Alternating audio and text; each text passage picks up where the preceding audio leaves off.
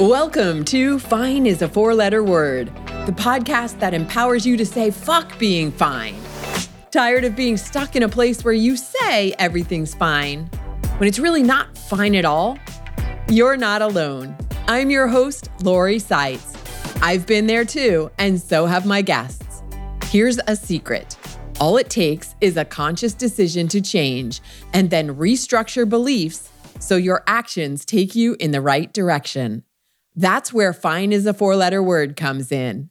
Each week, you'll hear inspiring stories from people who have transformed their lives and businesses, and practical tips and takeaways to move you from spinning in place to forward action so you can create a life of joy. Thanks for tuning in. Let's get started. Hey there, today's guest is the multi-talented Maria Riegger. Shout out to Anna Ehrman for introducing us. Maria is a corporate attorney, astrologer, parenting coach, and author. Born under the sign of Gemini, Maria claims her head has always been in the clouds. As a kid, when she was bored, she would make up stories in her head and has been writing since she was about 13 years old.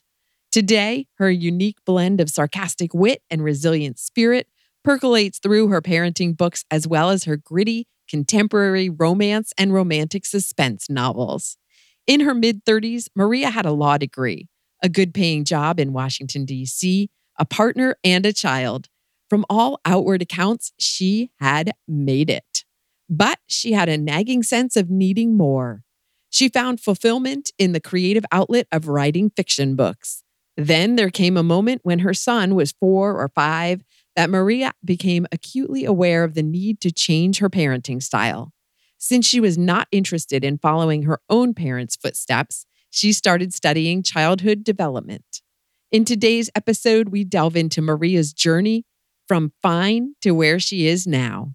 She shares how birth charts can serve as a blueprint of an individual's energy and help parents understand their children's unique energies. And if you've ever wondered how to improve your parent-child relationship, Maria's got an answer for you. We're talking about positive psychology, sources of creativity and inspiration, and the importance of unscheduled, unstructured time in both adults and children's lives. And you know I love getting into it on the societal belief about constant productivity and success and diving into what works better. So let's get into it. Oh, but first, you know you can go to zenrabbit.com to get your copy of the short guide to working less and living better, also known as the 5 easy ways to start living a sabbatical life.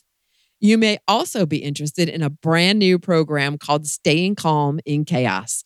It's 10 short, easily digestible audio sessions that walk you through how to go from being an overwhelmed high achiever to a calm, grounded, and centered person who has peace of mind no matter what.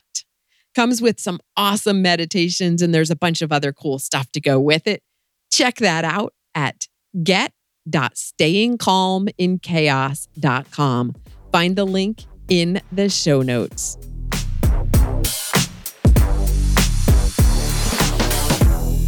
Welcome to another episode of Fine is a Four-Letter Word. My guest today is Maria Riegger. Welcome to the show, Maria.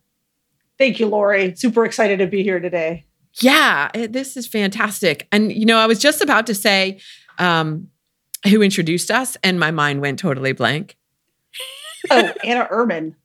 Oh, that's right. Anna. Okay. Yeah. Right. So because Anna and I met from rock climbing, indoor rock climbing. Yes, that's right. Yeah, she's a big fan of rock climbing. She's there a couple of times a week. And I was introduced to, this is such a crazy story. I was introduced to I met somebody through LinkedIn. I think I randomly reached out to her because she had badass in her title or something. And I'm like, oh, I need to know this woman. And so we had a conversation, Dee Dee.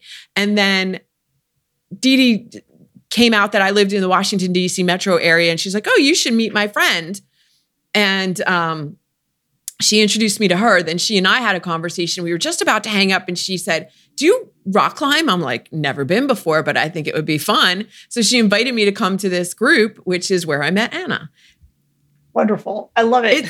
It's all about being open to new experiences and saying yes. Exactly. That's tough for me as an introvert because I like my space and my own company. But just like you said, sometimes I'm like, I'm not going to meet people or have these cool experiences, including meeting potential clients for my business, right? Unless I make time for this. So that's the trick, is to kind of balance your need for downtime with also the networking and being open to new experiences, for sure. Yeah, absolutely. Because I am an introvert too, although nobody ever believes me when I say that, because I am outgoing.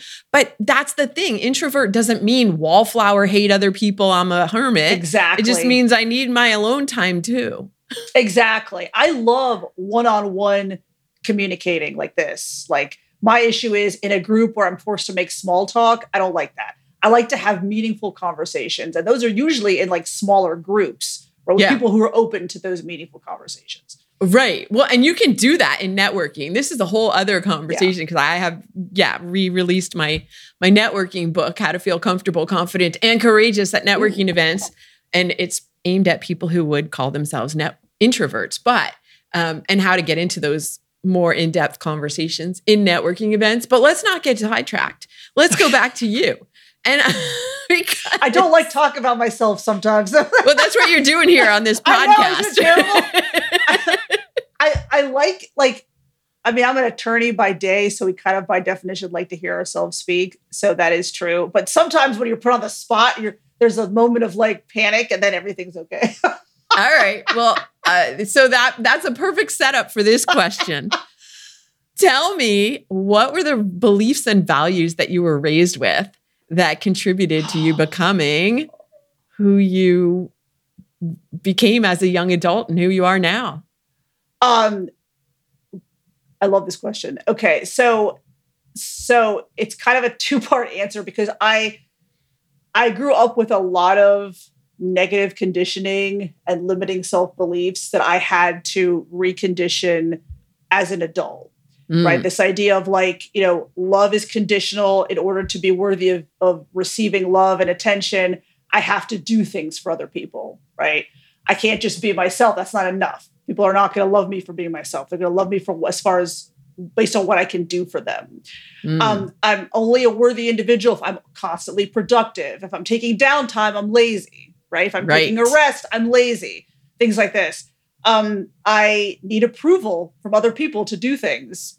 I can't use my own intuition or make up my own mind. I have to delegate to other people. Things like this. This is obviously as a child growing up in a home with this kind of parenting. So as an adult, it led to a whole host of problems, like allowing other people to take advantage of me, like not realizing that I have ultimate say in my boundaries, physical, emotional, mental, social boundaries, things like this. But now there were, positive things I grew up with too. I grew up from my father who modeled a really good work ethic, this idea of making short-term sacrifices for medium to longer term gains. Like that's something I see that a lot of people could benefit from today. Because it's all about, not all about, but a lot about instant gratification. It's harder to make those short-term sacrifices for the longer term gains. Yes. But how did you balance that with the belief that you have to work hard and always be working? Like, because that's like you're constantly sacrificing. So it's not necessarily a short-term sacrifice. It's a lifetime sacrifice. Right. That's true. The way I deal with it is when I'm engaged in a productive activity, I'm fully engaged in that activity in flow state. That's another big part of what I teach is about how to get in and stay in flow state to harness productivity. But when I'm resting, I'm resting. And you really have to balance all that and be present in the moment. When you're resting, you're resting. You're not checking emails. Your notifications are off. You are fully present with your friends, with your family, with your kids, with yourself, even if you're by yourself. And that's as important. Scheduling the rest time is as important as scheduling the productive time. And I'll tell people 100%. That. And parents, you have to schedule downtime with your family and downtime for you. And you're going to, if you have, a weekend booked and you've scheduled a Monday for rest and somebody asks you to do something Monday, you have to say no. Say no early and often. So yeah, it's a great question. Really important for people to figure out how to balance all that. being productive to work toward your own goals, which are fulfilling for you, and also balance that with rest time, family time, and those things. Yeah. Okay. So I don't want to get you off track because you were talking about your dad and what you learned from him. Right. So he also taught me to, as far as finances, to be aware of what you're spending, to not finance lifestyle through debt. That's how a lot of people get in trouble. It's hard to dig out of that. And that if you do kind of watch what you spend and watch your income, you could be in a place where possibly you could even retire earlier or pursue other things because you're not beholden to this kind of 9-to-5 job. So that's definitely something that's played out in my life. I've been very fortunate and also, very cognizant and aware of kind of what I spend in my financial situation. Yeah. So that financial freedom is very important for me. So I can structure my life and my schedule on as how I want it, not based on somebody else's schedule. Yeah. Cool. You were talking about what you learned from your dad. How did you decide to go to law school? Right. So, I was kind of figuring out what to do with the rest of my life. This is in like my mid to late 20s. I moved back to the States from Spain, where I had been working in IT consulting. And I was trying to figure out what to do. So I was working in the US, went to business school, took the business law classes, and I thought I'm studying the wrong thing. Like I really want to be studying law school because I love, among other things, parsing out these different concepts and differentiating these concepts. And I love the legal analysis part of it. So I went to law school, and it was a wonderful experience, intellectually stimulating. I loved it. I had my kid during law school unexpectedly, but it was still great. And then when I finished law school and a child, I know, it was like just stuff keeps on coming. So so I finished law school in my early to mid 30s working, and I had this sense of I should feel like I've made it. I have this family, I have this law degree, I have a good paying job in Washington, DC, and I just feel like I want more, but I was like, what do I need more of? And that's kind of what began this journey of kind of, I need to figure out, like, I'm supposed to feel like, or I guess I've been told, right? Or by example, I'm supposed to feel like, well, this is it. I've made it in my mid 30s, but I didn't feel that way. Yeah. So that was kind of a beginning of this long process, which we can talk more in detail about. Well, it's interesting that you said you felt like there should be more. And then what, more of what? Like that is the question that I think a lot of people feel that. They feel that kind of undercurrent of suck, I say. Yeah. But they don't know it's this indistinguishable feeling. Like I don't know what I'm feeling, but I'm feeling like I need more of, and then what? More of what? We don't know. Yeah. Right. I think a lot of it has to do with living authentically. Yeah. That's hard to describe because obviously it's different for every individual to live authentically. So that's you have to kind of think about, what do I need to feel fulfilled, and kind of go from there. So but it's a lot of people, it's just like this, they take these steps they think they're supposed to take and they'll be fulfilled, but they're not living true to their purpose and true to their own, they're not really living in a way that's consistent with their own personal fulfillment. It's kind of what you have to explore. What do I need to feel personally fulfilled, to feel like I have a meaningful life? Right. And most people don't stop to listen to that, to figure that out, because that requires work. And I'd rather, watch whatever series I need to binge on get into the drama of someone else's life. Yeah. Because that would be just easier. Right. Or escapism. I'm going to do things to escape from this feeling. Right. Yeah. Which can be binge watching. It could be substances. It could be other things. Right. Yeah. So what did you do to, when you were having that feeling, how long did that go on for? And then what was the impetus for all right, no, this is that point of the fuck being fine. What do I do now? Right. So it's kind of multifaceted answer. So one thing is I'm a self-published fiction and nonfiction author now. I've always written off and on my entire life.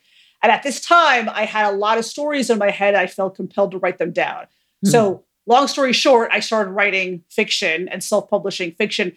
And that was incredibly fulfilling because it was a creative outlet I did not get anywhere else in my life. Yeah. Especially for my day job, which is more analytical. Interesting, but more analytical. So I get pretty much creative free reign to do what I want. And that's very satisfying. It's a lot of work to self-publish a book, a quality book, but it's really fulfilling. And I've connected with a lot of other great authors, and there's a lot of great local and even larger author communities. So that's been incredibly fulfilling. And the other thing is that when I became a parent, a lot of parents will tell you this, you're kind of forced to look at where you have to improve as an individual because you're learning how to parent. And in my case, there was this very long, complex process of realizing I'm not parenting in a way I feel good about. I'm parenting in this way, this almost authoritarian way. And intuitively, I don't think this is right, but I don't know what good parenting looks like because I didn't have that growing up. I was going to say, so you were parenting using the model that you had, but that didn't feel right. And that's where you were like at this crossroads because you're like, well, that's all I know, but it doesn't feel right. So now what do I do? Right. So I'm open to improving. And I think that's the key now that I work with parents and they come to me and they're kind of anxious about, I don't know if I'm doing this right. And I'm like, look, if you are open to improving, you're already a good parent because you're open to improving. I worry more about people who have this attitude like I know everything and there's nothing I could improve on or learn. Well, I really can't work with that. It's harder to work with that. Yeah. But I was open to improving and I studied a lot about childhood development and I talked to a lot of child therapists and I thought, okay, my intuitive feeling about how to parent was actually more in line with how I think I should parent. Every kid is different. You parent the child you have, right? Mm-hmm. And anyway, so I decided to follow more kind of positive parenting, respectful parenting concepts. And it wasn't about changing my kid and getting my kid to do things. It was changing myself and the relationship with my kid improved. Isn't that what it's always about? Yes. Is we can only change ourselves. And once we change ourselves internally, right, the results in the relationships we have externally change. It's kind of like magic, but not really. And I tell parents this is right. I tell parents this is good news because you have dominion over yourself. Yeah. So this is actually something you can work with because it's about changing you, which you can do. You really can't change the other person.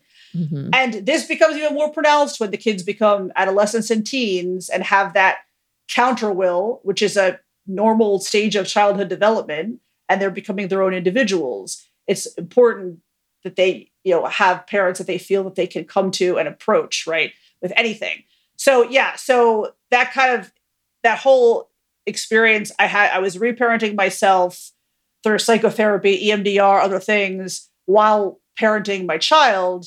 Right. So that is, it was it is still an incredible journey. And I'm very fortunate to be able to help parents now as a parenting coach with that. So how old was your child when you first went, this isn't really how I'd like to be parenting. I need to learn more.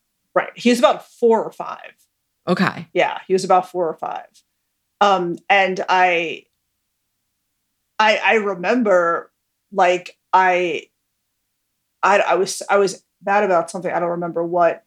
And I yelled at him. He was like 4 or 5. And he yelled back at me crying. And I remember having this moment, like, I am not doing this right. Like he is dysregulated and distressed. And it's because of me. I am not able to regulate. Mm-hmm. And I was like, and now that's what, parenting therapist or child therapists will tell the parents. How do you expect the child to emotionally regulate if you, the adult, cannot emotionally regulate? And I figured that out on my own. Like I'm not regulated. So of course he's not regulated. He's like 5. How do I expect him to be? Yeah. What is like, when I really detached myself from that and like looked at it, right, as an observer, I thought I have to regulate in order for him to regulate his anxiety and all these things. So that's Yeah. number one. So it took a while, and I noticed the more regulated I was, the more regulated he was, until he was able to articulate how he was feeling. And even when he would tell me, hey, you hurt my feelings when you said this, I was like, oh my God, he can actually articulate now these feelings calmly. I'm like, this is the goal that I was working toward, right? Yeah. So yeah, it is about regulating yourself. And that's how kids learn to emotionally regulate, is through co-regulating with the parents. That's how they learn everything, is they're looking at you as their example. Mm-hmm. Primarily. And then also what they're seeing in their classrooms or in their friendships and societies and all that too, but primarily from their parent. Did you have a partner?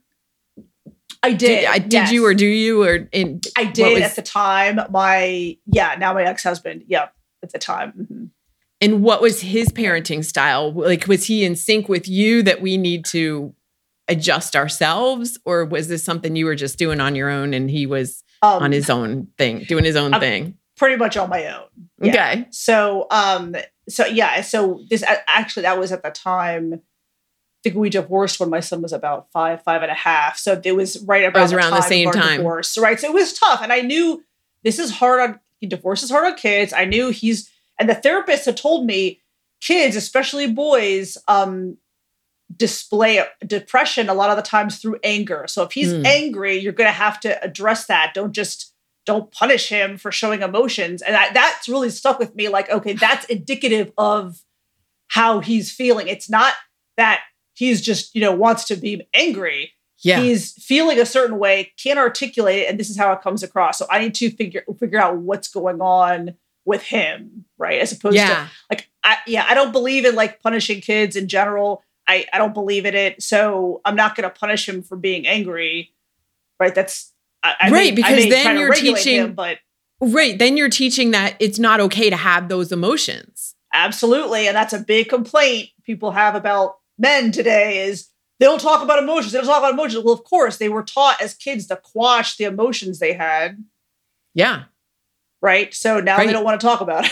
So yeah, because they were punished for it. Exactly. It makes perfect sense. Right. Yeah. And I love this. There's this whole movement now, parenting movement, about how to raise emotionally healthy kids. And I love this. And I am so thrilled to see that. Boys and girls, right? Because you have to be able to communicate with your partner. And as you were indicating earlier, Lori, the parent-child relationship is one of the main relationship models that kids take with them into adulthood. Mm-hmm. So, yeah.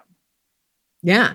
Okay. So you mentioned that you were using EMDR and what else to help just you? Psychotherapy, right? Okay. And just reading a lot of different stuff, self-help books on, recovering from complex trauma, as well as parenting and childhood development. Because when you understand how the child's, the adolescent's, the teen brain functions, parents can have a lot more empathy for the kids, thinking, okay, well, this is how the brain is now. It's not that they're choosing this.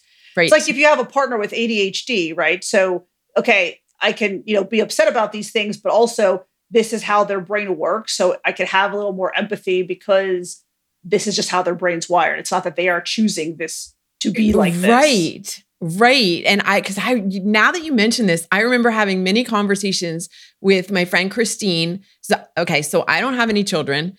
She has a son, and we would have conversations all the time. And we would talk a little bit about this too. He's 21 now, but the teenage brain, like, okay, but his brain is not capable, or this is what's going on in his brain. And we would talk. Because she was angry about whatever it was that he was doing or not doing, and having to step into that role of, you mentioned earlier, of being an observer, right? And going, okay, this isn't a personal thing against me. It's not a personal attack. This is, they have so many hormones and chemicals and stuff going on in their brain and the development of the brain. Mm-hmm. Exactly. This is why. Yeah. Exactly. There's a surge of hormones right around age 13. They become incredibly moody. They change their moods at the drop of the hat. They'll be mad at you and then ask you nicely to take them to the mall the next minute, And I mean, it's like, okay, and you're like, what's wrong with this person? Well, there's nothing wrong with them. It's like you just said, this is how their brain is wired. They have this surge of chemicals that they don't really fully understand. They need the parents' help. We've had many conversations. Hey, this is what's going to happen. You may feel a certain way. This is normal. Everybody experiences this. Mm-hmm. It's not going to always be like this, right? It's Yeah. not, your body will change and develop. Your brain changes and develops. It's not always going to be exactly like this. So just be aware of that. If you have questions, we can address them. If you need help, we can figure it out together. But and it's hard. It's tough for parents not to take personally. I know. I've been there. It's enough for parents not to take that. Yeah, that adolescent and teen attitude, or whatever you want to call it, personally, because it's just some kid you've raised since they were a baby that you're close with. You want to maintain this close relationship, but this is really it's not about the parent. It's about the kid growing up and realizing, I'm separate entity from the parent, and I have my own wants, needs, dislikes, ways of seeking fulfillment. And you're raising them and guiding them into being healthy adults. That's how you have to think about it. So so it is hard not to take personally. And I tell parents too, like, make sure you are also getting back to what we originally talked about, taking time for you, pursuing your goals. So it's not all about the kids all the time. But, well, they don't want to spend time with me. Make sure that you're pursuing other outlets, that you're pursuing your goals too. Right. That, you're a parent and your other things too. Yes. Right. You are a human separate and with needs separate from that. Right. How did you get to that point, and what was it that you found to outside of parenting? Because you obviously were studying this stuff to help yourself. Right. And then you turned it into a business. Right. Of coaching other parents. But in between there, so you were writing, you were finding your outlet in creative writing. Right. So I love to write. And I that's kind of my big outlet. I have a bunch of writing projects, fiction and nonfiction books I'm working on, things like that. So that's kind of my big thing, is if I'm kind of feeling out of sorts, I will just go and just by myself and just write or something like that. Where do your ideas for books come from? They're partly I've used kind of my own, some things that happened in my life as a stepping off point. It's pretty common for authors to incorporate some of their, not necessarily autobiographical, but some of the events of their lives in their books, some aspect of it. So that's definitely the case with me. Like some of the stuff that happened in my life, I will use as kind of a springboard for different things and different themes. And sometimes I've always been a huge daydreamer. Okay, I'm into astrology, so I'll say I'm a Gemini sun. My head is always in the clouds. It's an air sign. I've always been a huge daydreamer. I cannot remember a time I was not daydreaming. And I was always scolded for not paying attention. My mother would give me these long lectures and I would just daydream. You're not listening. You're not listening. Well, yeah, because you've been talking for half an hour. So I'm like 10. I'm not listening. And you're anymore. Not saying anything I want to hear. Exactly. I'm not listening. So, I would daydream constantly. And as soon as something became boring, I would just start to daydream. So I would daydream these really elaborate, complex stories, right? And as an adult, I, occasionally still daydream. And because it's fun and it's relaxing. And it's also a way to think about, okay, I have, it's happened to me before. I have this novel I'm working on and there's a plot point. I'm not sure how to get through it. But if I just kind of relax and kind of let my mind be open, sometimes I would just spontaneously get the information, if that makes sense.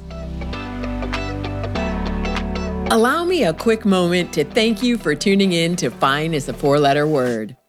If you're enjoying the show, please take a second to hit the follow button so you don't miss an episode.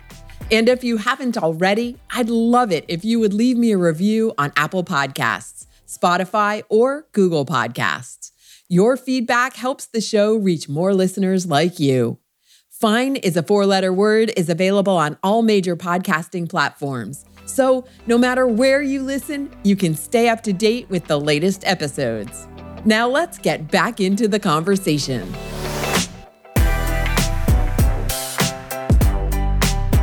It completely makes sense. And I'm so glad you brought that up, because we have, again, been conditioned to believe that daydreaming is bad. You're not being productive. You're just daydreaming. You're lazy. Right. But the truth is, and the research shows, there have been studies that this is what makes people more creative, more productive. Like it's required to be the best, whatever it is you are, is to allow yourself time to daydream and be unfocused.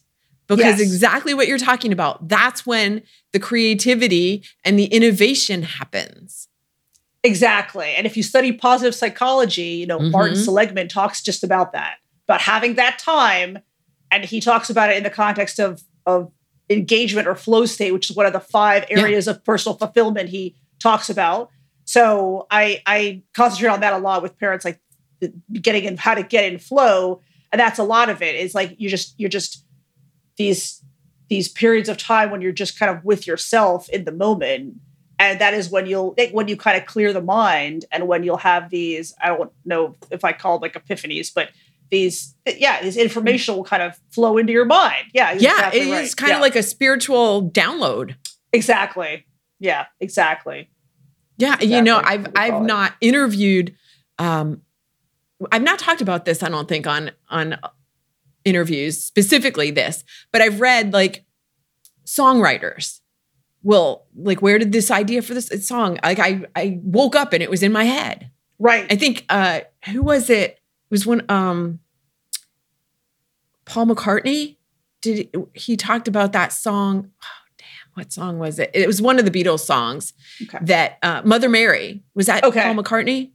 I think so. God, I'm terrible. I'm not even like a big Beatles fan, but I remember him saying that he woke up and this song was basically delivered to him. Right. And he just wrote it. Right. That does happen with creative people. I mean, it does happen. Like I can't tell you how many times I've been just working out and I've just been enjoying the workout. And all of a sudden I'm like, oh my God, I know how to resolve this plot point. I just know it. I wasn't even thinking about this novel. I wasn't even trying to think about it. Because if you were trying to think about it, the idea wouldn't have come to you. It's because your other than conscious mind is, you've given it the space to free flow and connect with higher power, God, source, whatever you want to call it. Right. And it's always doing that. That's why it's so important to all right, well, I know I'd like to find the answer to this, whatever this, resolve this plot point, whatever it is. Like you think it, and then you put it out there and then you go do something else. Right. And you're not focused on it. It's that unfocused time. And that we never outgrow that. First of all, I'm sure you talk about this in your parenting, but children need that time. Yes. They need some unscheduled time to daydream and not be focused. But we never outgrow that until we die. We need that time. And yet, again, we've been programmed to believe that if you're not productive all the time, you're lazy, you're a slacker, you're not accomplishing, you don't have worth. Exactly. Yeah, exactly. And, there have been studies, positive psychology related studies that have shown that we get more creative as we get older. Ooh. Which is interesting. Yeah, I was like, oh, that makes sense though. But so that's a good positive people can think about when they think about, getting older. And also, that's what you touched on about, having every minute of our day scheduled and this drive to be productive all the time. That's why one of the reasons I tell parents, look, don't schedule every minute of your kid's day. Cause I've talked to parents as well. My kid needs to be busy over the summer so they don't like get in trouble or do something they're not supposed to. I'm like, okay, well, if you've had some issues with your kid, those need to be addressed, obviously, but like, don't feel the need to schedule every minute of your kid's day. We do stuff, we do activities, structured activities, but also there's like free time. Okay. You have 2 hours of free time, and then we're going to do this, or today's an introvert day, just do whatever, but so that, as you said, those periods of time, unstructured time for kids are very important. Kids, adults, everybody of all ages, very important to have those kind of experiences, to be open to things, right? That kind of unstructured time. And Yeah, and that doesn't go away. The need for that doesn't go away. What seems to happen is our lives get more and more hectic and more scheduled. And then, Mm-hmm. as I tell parents, you got to pare down, right, to be able to focus on, pare down to have more, right? Pare Right. down your activities to have better quality relationships. In the context of what I do, it's better quality relationships with your kids, but also with your partner, with your friends, things like that, with yourself. I was just going to say, and most importantly, with yourself. Absolutely. Yeah. Again, that's why, the whole meditation thing, or it doesn't, like you get that time with yourself when you said you were out running. Did you say running? Right. Well, yeah, doing cardio. Yeah. Cardio. So, okay. Yeah. Right. Yeah. I know. Elliptical, I'm not running, a fan. walking, hiking. Cardio. Oh, look, weights. I'm going over there. I know. So, yeah. Yeah. Oh, very cool. When we talked before and you touched on it just a second ago about the astrology. So Yes. I'm intrigued because you use spirituality and birth charts for helping parents. How did you get into that? Yes. So I get asked that question a lot because I'm a corporate attorney. So like, how did you get into this? So I have been studying astrology off and on my entire life. And I noticed a lot of patterns in people's energy. So people with specific placements or particular planetary aspects had exhibited similar traits or similar ways of handling things or similar approaches to life. So long story short, I came to the conclusion that studying this has some merit as a tool for kind of self-knowledge, right? And in the context of what I do, reparenting. So I think most people can agree individuals are made up of energy. And we know this because people have different energy. My energy vibes with some people. Some people you say, well, this person, I don't like their energy. It's a very negative energy. It just doesn't jive with my energy. That's all true. We're all made up of energy. Well, the birth chart is the blueprint for that individual's energy. It's the blueprint of the position of the planets at the moment of that individual's birth. Okay. And we could go into it in detail, but it would take a long time. But I do have a video up about kind of explaining the bigger picture elements of the birth chart, right? How to read them and stuff. Oh, okay. Maybe we can put a link to that in the show notes. Sure. Yeah, happy to. So it was a really useful tool in starting my reparenting process. And as I talked to other parents who had similar kind of traumatic childhoods, one of the main complaints I hear is that, when I start to heal and reparent, I don't even really know who I am because I've had to be somebody else my entire life. I'm not even sure what I like or what my preferences are or what type of job I want or how to live authentically. I don't even know. Well, the birth chart is an excellent way to kind of start that with other modalities, psychotherapy, EMDR, cognitive behavioral therapy, all these other things. It's a great modality as a starting off point for here's the blueprint for your energy. Now let's talk about this and see if it resonates with you and kind of how to honor your energy, essentially. And then it's a great tool for parents because you've got your chart, the kid's chart. We can see how they relate, if the energies are extremely compatible or different. So it may take a little more effort for the parent to understand where the child is coming from. And it also, because the child's birth chart is obviously a different set of energy, it also reinforces that idea that the kids are separate entities from the parents, separate sovereign beings, not extensions of the parents, not property of the parents. So for all those reasons, it is a wonderful tool for parenting. And I've got a lot of good responses from parents. We have a pretty active community on YouTube talking about this stuff and kind of reparenting in the context of these kind of the spirituality and astrology concepts. So yeah, it's that's how I got into it. It's and we may not necessarily know why it works or has merit, but that's the conclusion I came to. That definitely has merit as kind of another tool for self-knowledge. I love it. Yes. We don't have to understand how everything works to know that it works. Right. Like we don't have to understand how the energy gets from the power plant to our house. I just need to know I flip a switch and the light comes on. That's right.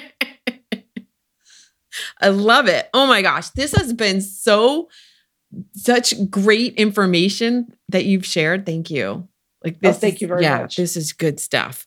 No, wait, I'm going to ask you first about your hype song. And then Yeah. So we're talking about energy. Okay.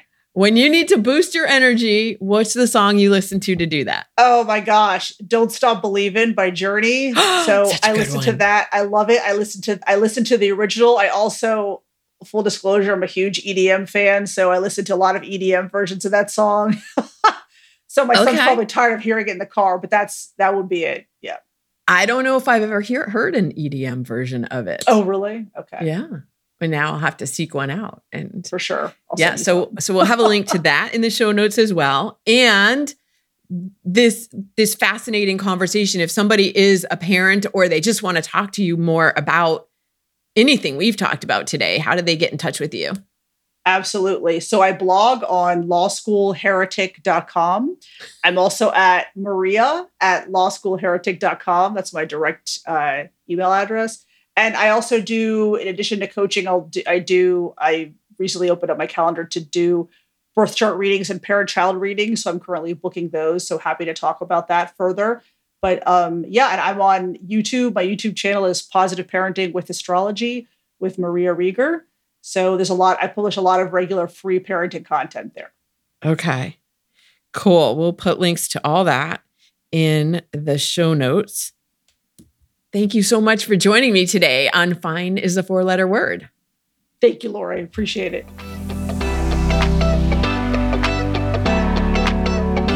I did not know about, and I totally love that Maria mentioned research showing that we get more creative as we age. That is cool.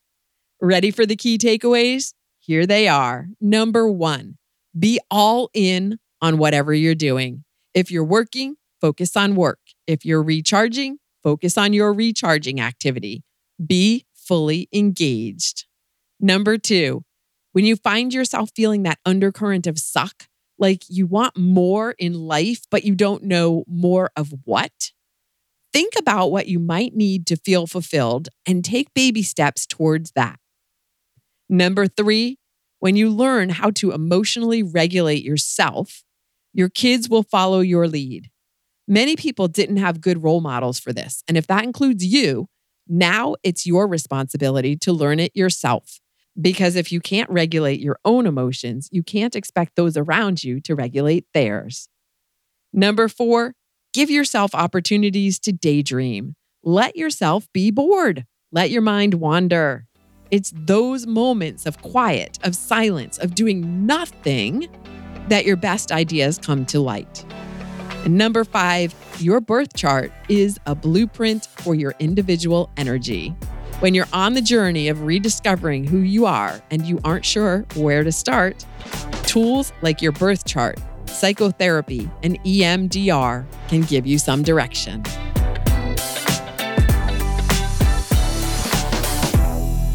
Thanks for listening to Fine is a 4-letter word. If you've enjoyed the show, please follow and share it with a friend. Leave a review on Apple Podcasts or your favorite platform to help others discover it too. You can find links to my socials on my website, zenrabbit.com. And before you go, take a moment to reflect on what you're grateful for today. Remember, you have the power to create a life you love, and I'm proud of you. Thanks for joining me. Take care.